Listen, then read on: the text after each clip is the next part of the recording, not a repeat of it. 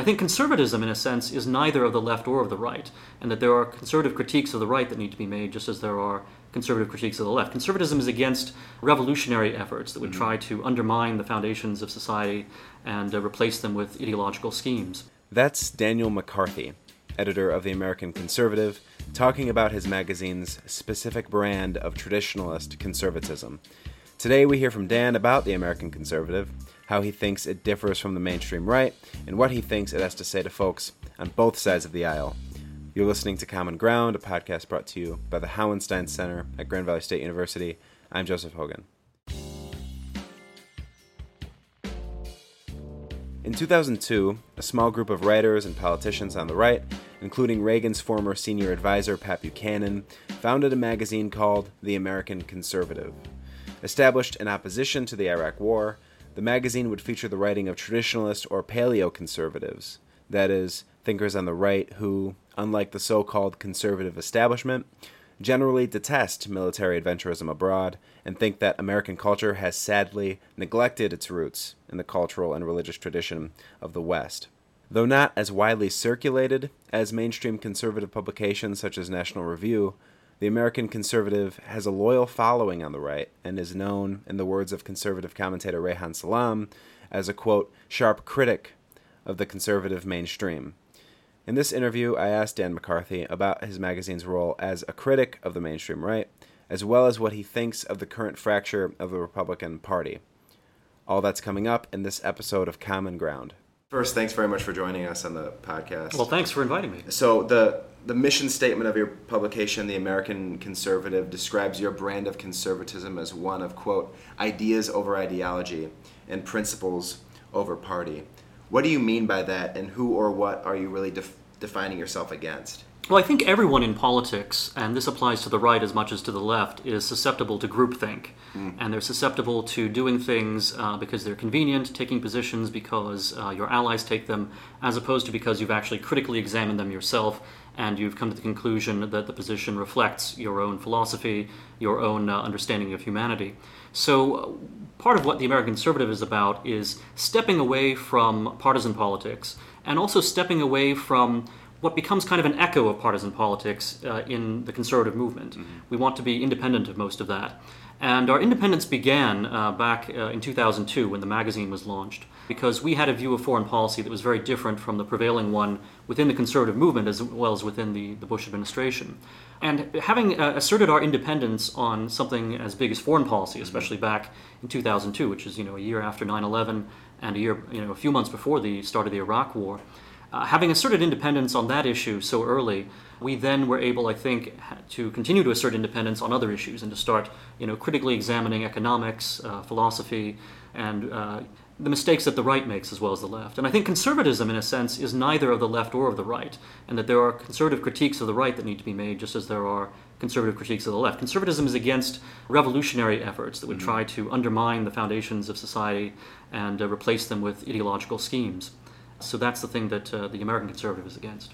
Well, so as you say, if yours is an independent form of conservatism, that is a conservatism that's outside the movement, what has that meant for your publication's editorial stances in the last, say, 10 years? Have you served as sort of gadflies of the conservative establishment, as it's been called? Well, it started out that way, but it very quickly became something else.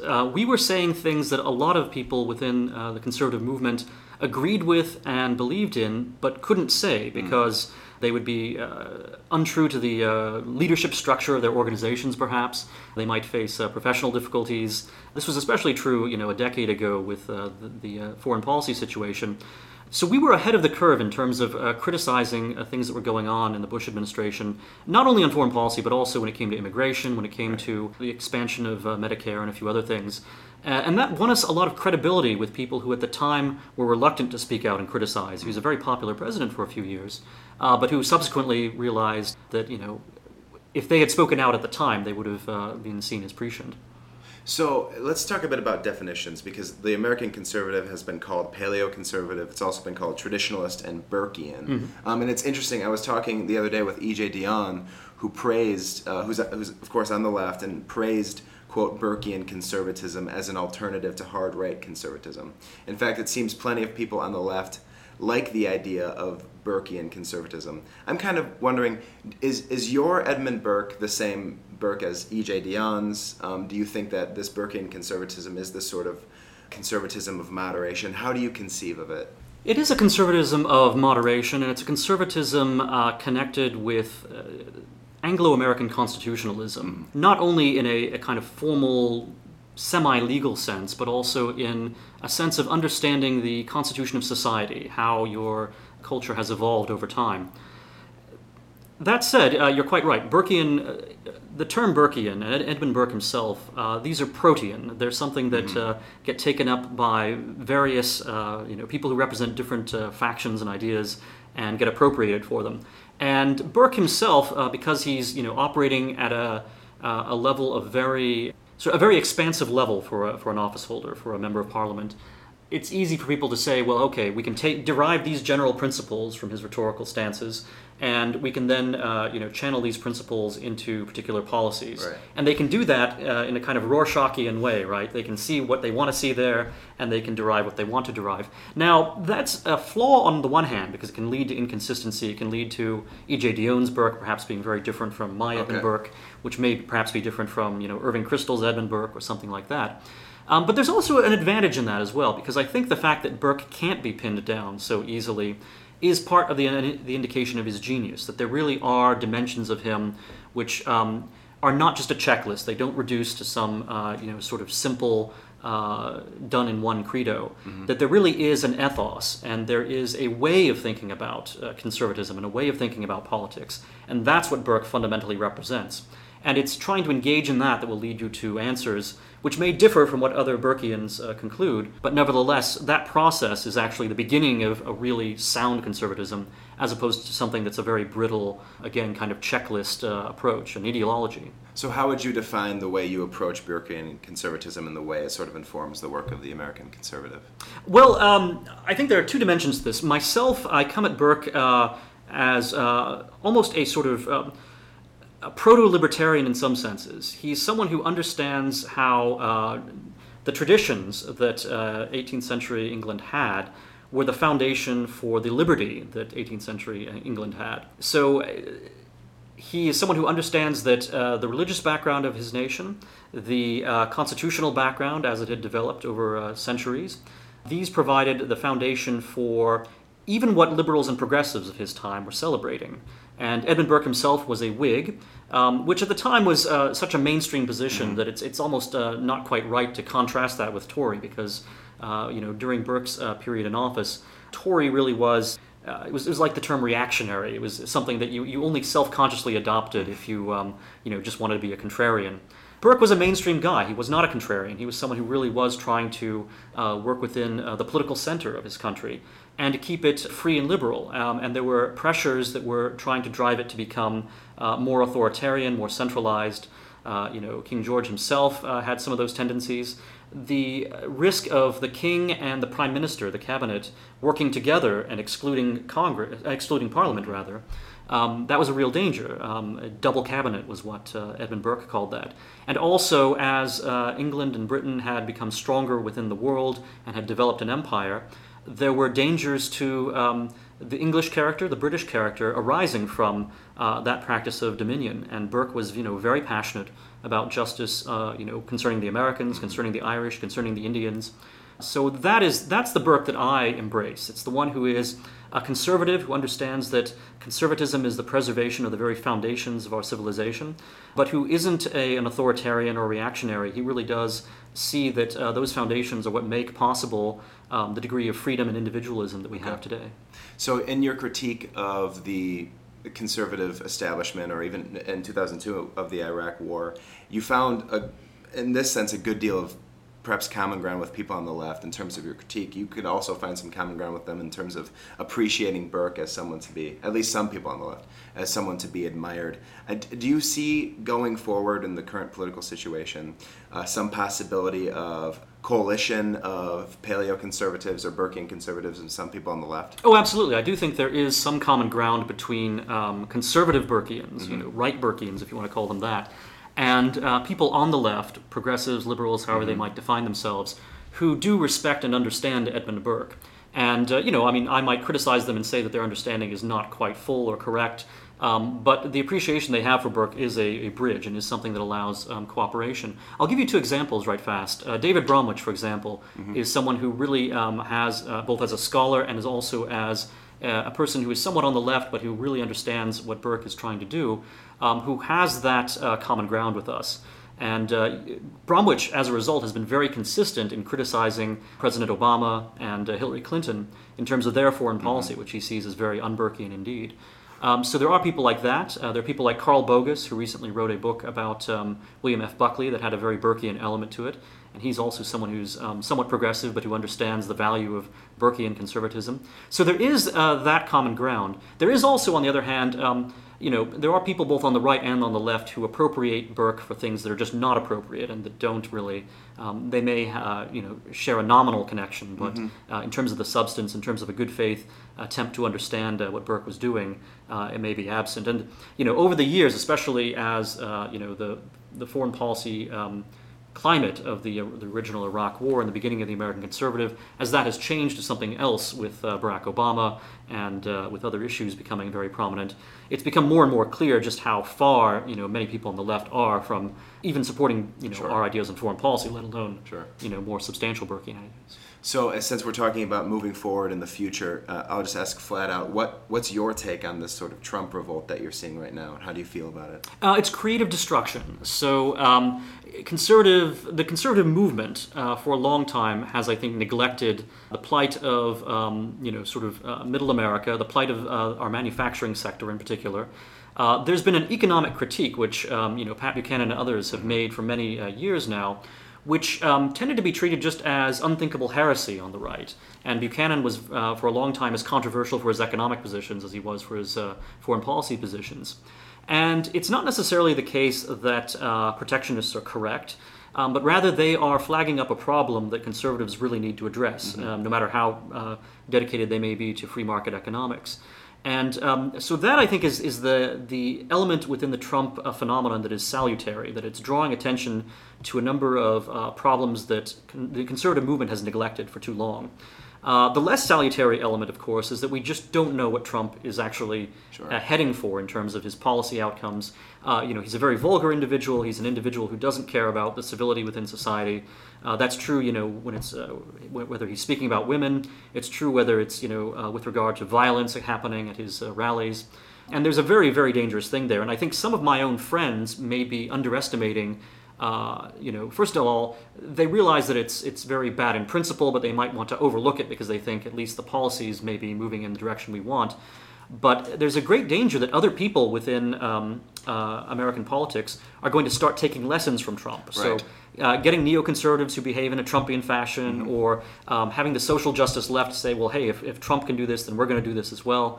It sets a very bad precedent across the line. Just makes me wonder, so if your form of conservatism prizes, the sort of incorporating the best in Western history, the Western tradition, I mean, does anything about Trump strike you as incorporating the best of the Western tradition? No, only in the negative. Only in the sense that Trump. It's awkward because Trump really does personify the dilemma the right faces with regard to political correctness. Okay. Trump viscerally hates political correctness. I think that's pretty obvious, and the fact that he doesn't ever give it any play is significant. But in rejecting political correctness, he also rejects just basic decency, politeness, etc.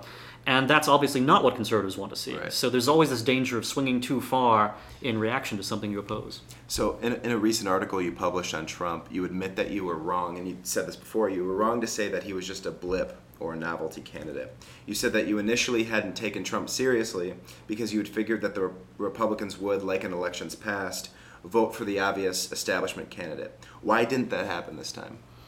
Well, first of all, there wasn't an as much of a strong establishment candidate as there has been in the past. But clearly, that's not really the main story. I mean, someone like Jeb Bush, could conceivably have filled in that blank. No, I think I didn't give enough weight to the amount of discontent conservative voters had already registered over the last several years. The fact that Newt Gingrich, for example, won in South Carolina in 2012, that was pretty significant because he was not seen as the establishment's choice. Yet, South Carolina voters, who had actually been a firewall against Buchanan in the 1990s, they were willing to reject the establishment and kind of support someone who seemed creative in a way that I think sort of foreshadowed Trump. And Gingrich's support for Trump over this cycle has been kind of an indication of that. And then, if you look at the revolt against the House leadership over the last few years, the fact that Eric Cantor lost his House seat, or lost his primary rather, and the fact that John Boehner just reached a situation where he could not continue as leader. I mean, even if the forces against him weren't quite capable of deposing him directly, they were capable of undermining him to the point where he didn't want to continue. Well, you say in your article that, and this is a general quote, but you willfully overlooked a lot of the revolt that was happening in the Tea Party since around 2010. So there's Eric Cantor. You listed some other examples. Could you recall some of those? Yeah. Again, I think Gingrich's performance in 2012 in South Carolina. I think the toppling of John Boehner last year.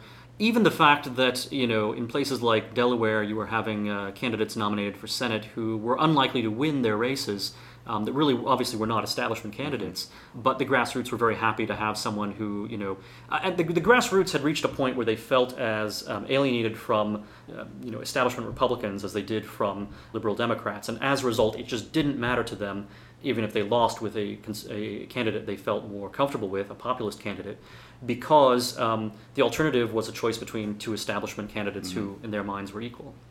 So what's your perspective then with the related changes on the left? So Clinton is part of the establishment, to be sure, but Sanders has led his revolt of populists.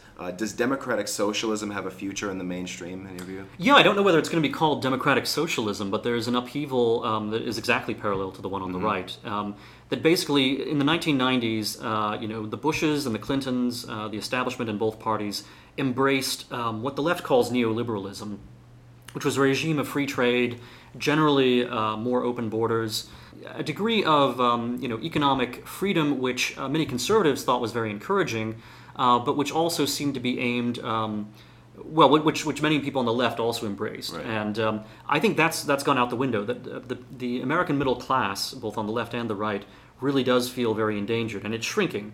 It's shrinking in part for a good reason, that more people are entering upper income brackets, and that tends to be an underreported story. But I think a lot of middle-class people also are really scared of falling down. And they look at the trajectory of their families, for example, and they see that each generation has done better than the last. And they look now at what their children are facing with college debt, with the job market, with mortgages and healthcare costing what they do. And they say, it really looks unlikely my children are going to be better off than I was. So they're worried, and they're embracing, on the left, people like Sanders, and on the right, people like Trump. So does the American conservative have a critique of neoliberalism along similar lines as does the hard left or the Sanders left? We really do. It doesn't come to the same policy prescriptions, Sure. But we want to recognize the problem just as clearly as they do. There's a difficult choice here that conservatives have to think about. If you look back at the New Deal and you look back at Eisenhower as the first Republican to follow the New Deal, a lot of people on the right were very disappointed in Eisenhower because they saw him as continuing New Deal liberalism, although he didn't really expand it, and certainly not compared to LBJ after him. But the rationale for that, and what many conservatives said at the time, was that, well, this welfare state, which we do not like, is the price you pay for having, for basically undercutting, socialism and populist revolts, which during the 1890s and before the Great Depression, there had been this sort of pendulum where you would have relatively more free market tendencies within the country, and you would have these grassroots movements, these populist and progressive movements that were trying to challenge it. And there really had been a degree of socialist agitation and activism in the U.S. Before the New Deal. And the New Deal was in part an attempt to undercut that, as well as an attempt to introduce new elements of control into the economy. So it was both there was a left-wing element to it, but there was also a certain sort of right-wing element to it. And in fact, if you look at some of the new left authors of the 1960s and 70s, people like Gabriel Kolko, for example, they're very critical of various kinds of left-wing projects, not just the New Deal, but even before that, some of the progressives, because they said basically what they're doing is reaching a compromise with capitalism. Well, the idea of returning to the New Deal or returning to the economic conditions of the 1940s to the 1980s is unrealistic. We've got a very different situation now. And I think the first step is simply to recognize where we stand and how difficult the situation has become for Middle America. So I'm wondering, is part of you heartened at all by the fracture of the establishment on both sides? I mean, this is creating a whole new political space. As you said, it's completely changing the political landscape in America, and it potentially could be a situation in which we could start thinking more seriously about Burkean conservatism or paleoconservatism. That's right. So for conservatives, risk is always a dubious thing, right? On the one hand, it's kind of encouraging to see the establishment crumble and to see people like Sanders and Trump raise questions that need to be raised, even if we don't necessarily like the people raising them. Mm-hmm. On the other hand, there's this fear that there are things that are worse than the establishment. And having really militant socialist movements, having movements that seem to have something populist movements that seem to have something in common with fascism, that would be much worse than simply having more Clinton and Bush power. So that's what is a tension, for Burkean conservatives right now. But clearly, more the danger in the short term has come on the side of the establishment. And there don't seem to be, Sanders, for all that he is personally very popular, it doesn't seem like democratic socialism as a label has really taken off. Right. And even democratic socialism is pretty mild compared to, certainly to Bolshevism, but even to, the harder forms of socialism. He's not a Chavista, for example. So in that sense, we're not at the point of danger yet. We're not at the threshold. And similarly with Trump, even though the vulgarity and occasional outbursts of violence in his rallies are repellent, I think that talk about it as a proto-fascist movement is totally out of line and is exaggerated. So we're not there yet. But simply saying we're not there yet doesn't mean that if you look down the hill and you see where things could roll, that you're not getting a little worried. Well, how would you? I'm intrigued by your argument that claims that Trumpism is a form of proto-fascism are just completely out of bounds. How would you reply to some of those arguments? Just that they're massively exaggerated. In order to have proto-fascism, you would have to have a stronger leadership cult. I think it would have to have a quasi-military, either an element of military mystique or paramilitarism to it that you don't see with Trump, and I really don't expect you're going to see either. And it's clear to me that most of Trump's voters are not people who are looking for an Il Duce or something like that. They are just people who are sick of Clintons and Bushes. Okay. So it just seems like it's melodramatic, and it's doing a disservice as well, because it allows people on the left and on the right, who are closer to the establishment, just to dismiss the movement and say, well, what's happening is just so awful that we don't have to take it seriously, or we can take it seriously only as an evil threat. Whereas they should be actually looking at the legitimate complaints that voters have and saying, how can we answer these in a way that doesn't throw civility out the window, that doesn't throw, sort of the stability out the window, right? So Trump, I think he's more of a Berlusconi than he is a Mussolini. So let's say if we can imagine just in the general, the two possible victories, either for Clinton or Trump, how would you position the American Conservative in response to each of those? Well, the magazine is a 501c3 nonprofit, so it wouldn't be doing any endorsement of anyone. Oh, of course, right. But even in practical terms, I think there's ambivalence. On the one hand, we have plenty of contributors who are excited by the Trump phenomenon in the sense that Trump does seem to be throwing out some of the more neoconservative elements that we've had problems with for many, many years. In that sense, Trump seems encouraging. There's also the fact that Clinton really is the antithesis of the American conservatives' style of conservatism. Sure. Even where other conservatives might say, well, she's not so bad. She's in favor of TPP and TTIP, these massive trade agreements, for example, or she was until the campaign. She's just changed her view on that. But clearly, her husband's the guy who gave us NAFTA. That's their economic program, and in foreign policy, she's also pretty hawkish for a Democrat. So straight down the line, she is antithetical to us. Nevertheless, I think we do have contributors who simply say that there's too much risk involved with Trump, and there's too much amateurism. Mm-hmm. And so even if Clinton is awful, better to be awful but have someone who's competent in office than to have someone who is kind of wild and you have no idea where he's going to wind up. So before we move forward, let's get even more explicit about some of the political differences we've been discussing. You say Clinton is antithetical to the stance of the American conservative. But what is that stance particularly? Perhaps we can get at it this way. How would you define conservatism broadly as opposed to Clinton's liberalism?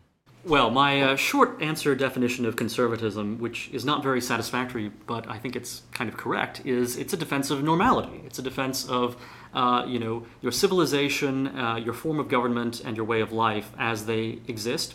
As they exist doesn't mean they're perfect, and conservatism can always find standards for improvement by looking to the past, and not only looking to the past as a static thing. I think this is a mistake my libertarian friends, for example, make when they misunderstand where conservatives, and especially traditionalist conservatives, are coming from. They think, it just means doing robotically whatever was done in the past. Or if you have a flawed institution in the present, you have to keep doing it the same way you've always done, simply because that's tradition, that's habit, and that's conservatism. It's not true. A tradition is a living thing. It's a trajectory. And it does, its foundations lead to growth. That's fundamentally, conservatism is like tending a garden. It's not simply saying, well, we're going to wrap our plants in plastic and say that, if we get rid of the living plants and replace them with, sort of sunflowers made of plastic and things like that, that's a garden. It's not. A garden is a matter of tending a living thing. It's a matter of keeping the substance of your civilization going. And, it doesn't, conservatism really shouldn't lend itself to a definition that's too much more detailed and precise than that, precisely because conservatism needs to address changing circumstances. Maybe the plants are getting too much water during a rainstorm. Maybe there's a drought, which is a different problem. Maybe there's a problem with a blight or with insect infestation. There could be any number of things when it comes to tending a garden. You can't reduce it to a cookbook. And I think one of the most insightful conservatives, someone I turn to as a philosophical lodestar, is Michael Oakeshott. Mm-hmm. And so it's very philosophical, but I think it's correct, and I think it offers guidance. The right, I would say, I tend to think of the right as having a more temperamental definition, and a definition also that is always in contrast with the left. So if you identify yourself as being very strongly on the right, I think you fall into a temptation simply to say, well, whatever the left is doing, we're going to do the opposite, and that's going to be good. And that, I think, is why Trump is right-wing but not conservative. So Trump clearly hates a lot of the things that you see on the social justice left, for example, with political correctness. But that doesn't mean that the position he comes to, which is extremely vulgar and sort of indecent, is conservative. It's clearly not, but it is right-wing. The right, I think, also in combating the left, the right has a sense of strength attached to it. I think one of the criticisms people can sometimes make of conservatism is that it becomes too philosophical, too aesthetic, and too divorced from sort of the visceral concerns that drive politics. The right, on the other hand, I think is very much about that kind of visceral appeal. And again, you see that with Trump. So some degree of that sort of thumos, right, that sort of spiritedness, is necessary for politics, and conservatives do have to have an element of that. So that's where conservatism and the right start to interact a little bit. And of course, also conservatism is critical of the left, so there's that shared ground as well. But you can always go too far, and you can always become too much about spiritedness and too much about nationalism, basically, is clearly one of the manifestations of a certain kind of right-wingedness that is nonetheless problematic with conservatism. Conservatism and nationalism have some shared ground, but also have some very serious disagreements. The left believes that you can throw away the existing foundations of society and come up with better ones. I think that is the fundamental essence of the left. And sometimes they want to do it more gradually, sometimes they want to do it immediately and in a revolutionary fashion.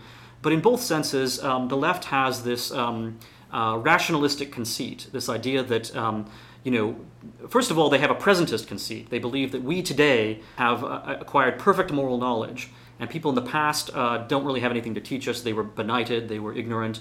Today we have perfect knowledge, and it's probably not going to be really improved upon either. We can, to the extent there will be any improvements whatsoever, we can rationally predict what those improvements will be. You certainly see that in Marx. Marx is convinced that, even though he believes in this historical evolution, he also thinks that, he has reached a point where he knows what the end of history is going to look like. This idea that you can create societies anew from blueprints to the extent that it's carried out only in a sort of piecemeal fashion or slowly, it doesn't always lead us into immediate, crises. But it is fundamentally wrong. That's simply, human beings, and I think Burke, is very wise on this point. The individual's foolish, the species wise. That this idea that one man or a collection of individuals is going to come together and rationally map out whether it's an economy, whether it's a system of justice, whether it's anything.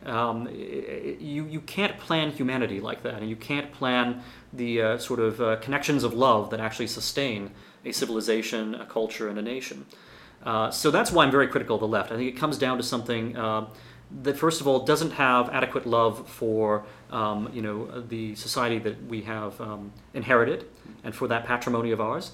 And second of all, it has a rationalistic conceit, which is going to be extremely destructive. And sometimes that rationalism takes forms which may look very irrational. I mean, certainly the left as well as the right does have a sense of spiritedness attached to it as well. This sense of visceral hatred of injustice, which then carries over to this idea that you can create a perfect system of justice in response. But that whole sort of excessive confidence in humanity's ability to improve itself through will and through rational effort and so forth, that, I think, is the essence of the left, and I think it's incompatible with conservatism in the long run. Okay, so in your view, what can the American conservative teach, or what does it have to say to the left and the right, respectively? I think it teaches the right to be self-critical and not simply to be so engaged in fighting the left that it loses sight of the actual way of life and our civilization, not just as an abstraction, not just as a formula that we can recite, a credo, but as a lived tradition and an experience. That's one thing I think the American conservative has to try to teach the right, and also what it does in response to the left. Was that the other side? On the one hand, I think we can show the left that we're not just saying that whatever reforms the left might be interested in, whether it's criminal justice reform or whether it's a foreign policy that is a little bit more sensitive to the collateral damage that we cause in other countries. On those particular issues, I think we can show the left that conservatives coming from very different foundations can nevertheless have a degree of policy agreement. At the same time, I think we can also show them over time that our foundations are not sort of incidental to the policies we embrace. That in fact, our foundations we think are much sounder than the ones that the left has for coming to its views. And in some ways, I've drawn a sharp distinction between the rationalistic and presentist conceits of the left and conservatism, and I think that gulf is there. But also, I think there are members of the left who are actually more conservative in their hearts than they realize. So even if they nominally give assent to a very grandiose idea of restructuring society, at least in the ideal, that in practice they really don't go as extreme as their ideology might suggest. And that, I think, is something we would kind of call their attention to. We would say, look in the mirror and see the extent to which you are actually the inheritor of a tradition, and you try to uphold that tradition, and you are not going to improve on it quite as much as you think you are. And as a result, you need to think more about preserving your roots and not so much about trying to have sort of the branches and the flowers without the roots and the stems. Mm-hmm. I have some questions for you about yourself, but that does remind me. I was having a conversation with some people who they're intellectual, they keep up with politics, but they don't necessarily understand the dynamics of sort of intra-conservative debate.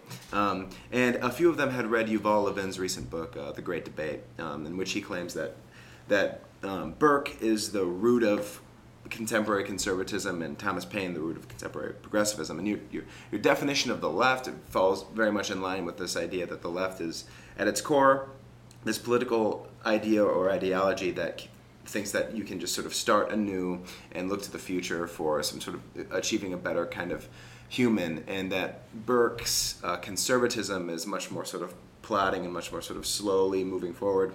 But the question that a lot of these people had, and I've been wondering it too, is can you identify any Burkean conservatives currently working in politics, or are most politicians forced to be on the right according to your definition of on the right? That's a great question.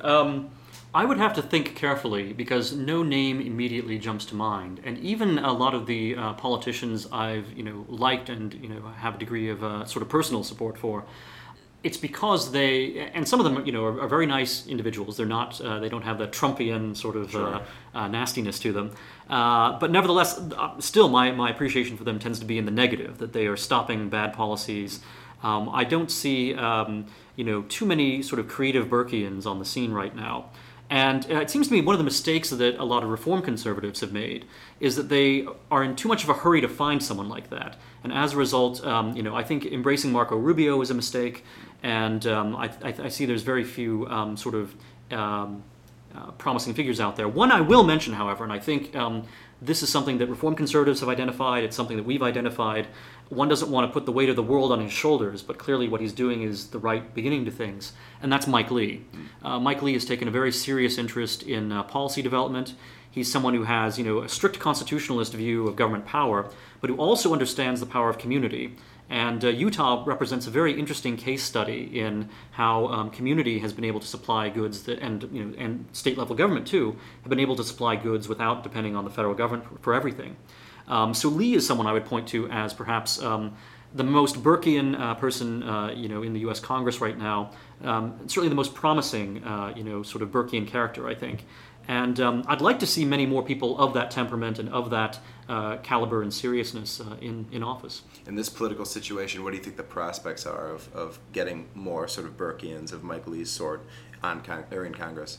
I think they're actually pretty good. And again, this kind of goes back to whether Trump is a crisis or an opportunity. I think the promising thing here is that the establishment was very effective at keeping out alternatives and at keeping things. On the one hand, there was kind of a lid on things. There was a degree of stability, but there was also a degree of sort of decay and long-term loss of civilizational vitality, whether that's in economics or whether it's in our grand strategy and foreign policy or whether it's in the spiritual and cultural levels of the country. So slow death was what the establishment represented. Trump himself is, a very uproarious response to that. But I think there are, I see among young people, for example, among millennials, among some of the young journalists and writers, I see a lot of reflection, and I see a lot of sense that we need to get beyond the politics of Bush and Clinton. And but they're not Trumpians either. I mean, Trump actually has very, very bad numbers among young people. It's one of his worst performing categories, and he's got a lot of bad performing categories. Sanders, unfortunately, is very popular with young people right now, but I think that's kind of transient. I think that if you had a real Burkean alternative, if you had someone with sort of the Mike Lee persona, but who was sort of engaged on campuses. I mean, it's difficult because on the one hand, you don't want Lee to run for president because running for president just destroys whatever legislative and Burke himself was a legislator. It's important to have that legislative character. You don't want to be all about winning elections and winning the presidency. And that's one of the things that happened to Rand Paul. Rand Paul was very promising at the start. I think he's going to be a very, very good senator as he continues. But he tried to run for president too early, and as a result, he wound up devising a very muddled message. And he didn't get the kind of support on campuses that his father Ron Paul had done with a more philosophically consistent message. But I think you could have a Burkean conservative approaching college students the way that Sanders approaches them now, and it would actually be extremely popular and it would actually take off. But there's no one in a position to do that just yet, and that's okay. It takes time. A Burkean is nothing if not patient.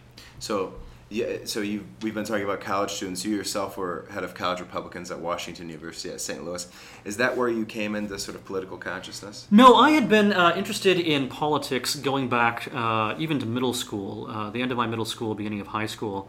And that was the early 1990s. I can probably pinpoint 1991 as the year of getting interested in politics. That was the year I turned 13.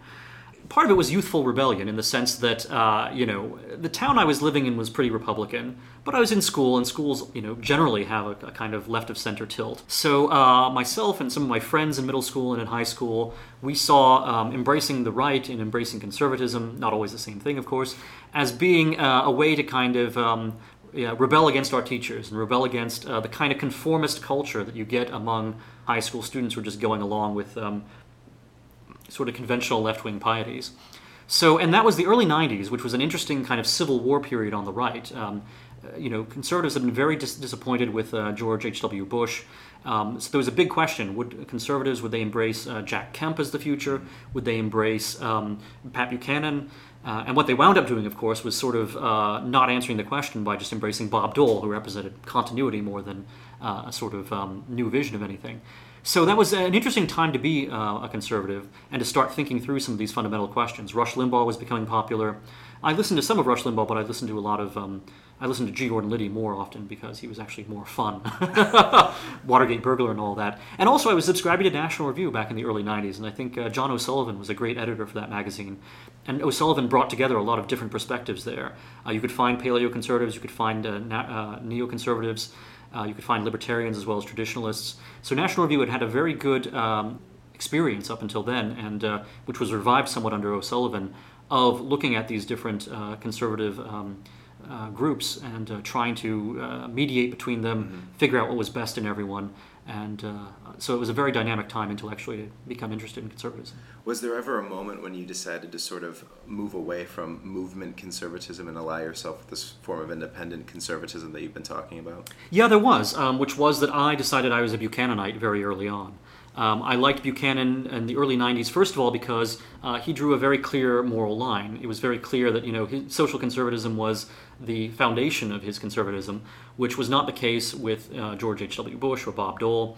And, in retrospect, perhaps I didn't give enough credit to Bush and Dole on some of these things. But Buchanan really, he was a very clear, he planted his flag in the ground and you could rally around it. And over time, as I explored Buchanan's other issues, whether it was immigration or economics or foreign policy, I came to see that there was an interesting story that had been overlooked not only by the left, but also by the establishment right, in terms of conservatives who have been skeptical of an expansionist foreign policy. With regard to immigration, it was clear that grassroots conservatives and a great many conservatives throughout our tradition had been somewhat skeptical of large-scale immigration, and that this view was being sort of crowded out by people who were influential on the inside and wanted more outreach to minorities and more outreach to new immigrants, I should say, which is a fine thing. And actually, talking about a pendulum here, I've come to see that some of the flaws of the very hard-line restrictionist immigration position. But I do think that it was clear to me, even back in the 90s, early 90s, that the mainstream conservative movement was making a mistake by ignoring the concerns about immigration that the hard right had. And anyway, so that's how I got started there. So you studied classics as an undergraduate. How did your studies affect your political outlook? In some ways, they affected it less than you might think, but in a way, that's a good thing. That foundational education and the liberal learning of the classics is not meant to be turned into just a prop for a political position. That it really is a foundation as a human being rather than as a political actor. So certainly, being able to reflect on the very different constitutional arrangements of the classical world relative to ours, looking at the persistent problems in classical politics, whether it was divisions between the few and the many, the rich and the poor, divisions between commercial republics and more restrictive characters, as in Sparta. I think that's been interesting to as a way of looking at, on the one hand, distancing oneself from today's controversies, but at the same time also seeing that there's something essential about politics, which both the classical world and the modern world have been trying to deal with, and that this idea that you ever have it easy, that you have a constitution that doesn't have tensions and factions within it, is really a myth, and that you actually do need to have. There always has to be some accommodation in politics. There always has to be a sense of creating a consensus out of elements which don't necessarily cohere automatically. Well, Dan, we've taken plenty of your time. Thanks very much for talking. Oh, thank you. I've enjoyed this a great deal. That was my conversation with Daniel McCarthy at The American Conservative. To learn more about Mr. McCarthy and his work, visit theamericanconservative.com. Common Ground is a podcast brought to you by the Hauenstein Center at Grand Valley State University. Gleaves Whitney is director of the center and producer of this podcast. Travis Wheeler edits the podcast, and Andrew Whitney composed our theme music. The Hauenstein Center is inspired by Ralph W. Hauenstein's life of leadership and service. For more information about Ralph and our programs, visit hauensteincenter.org. and follow Hauenstein GVSU on Facebook and Twitter. I'm Joseph Hogan, and this has been Common Ground.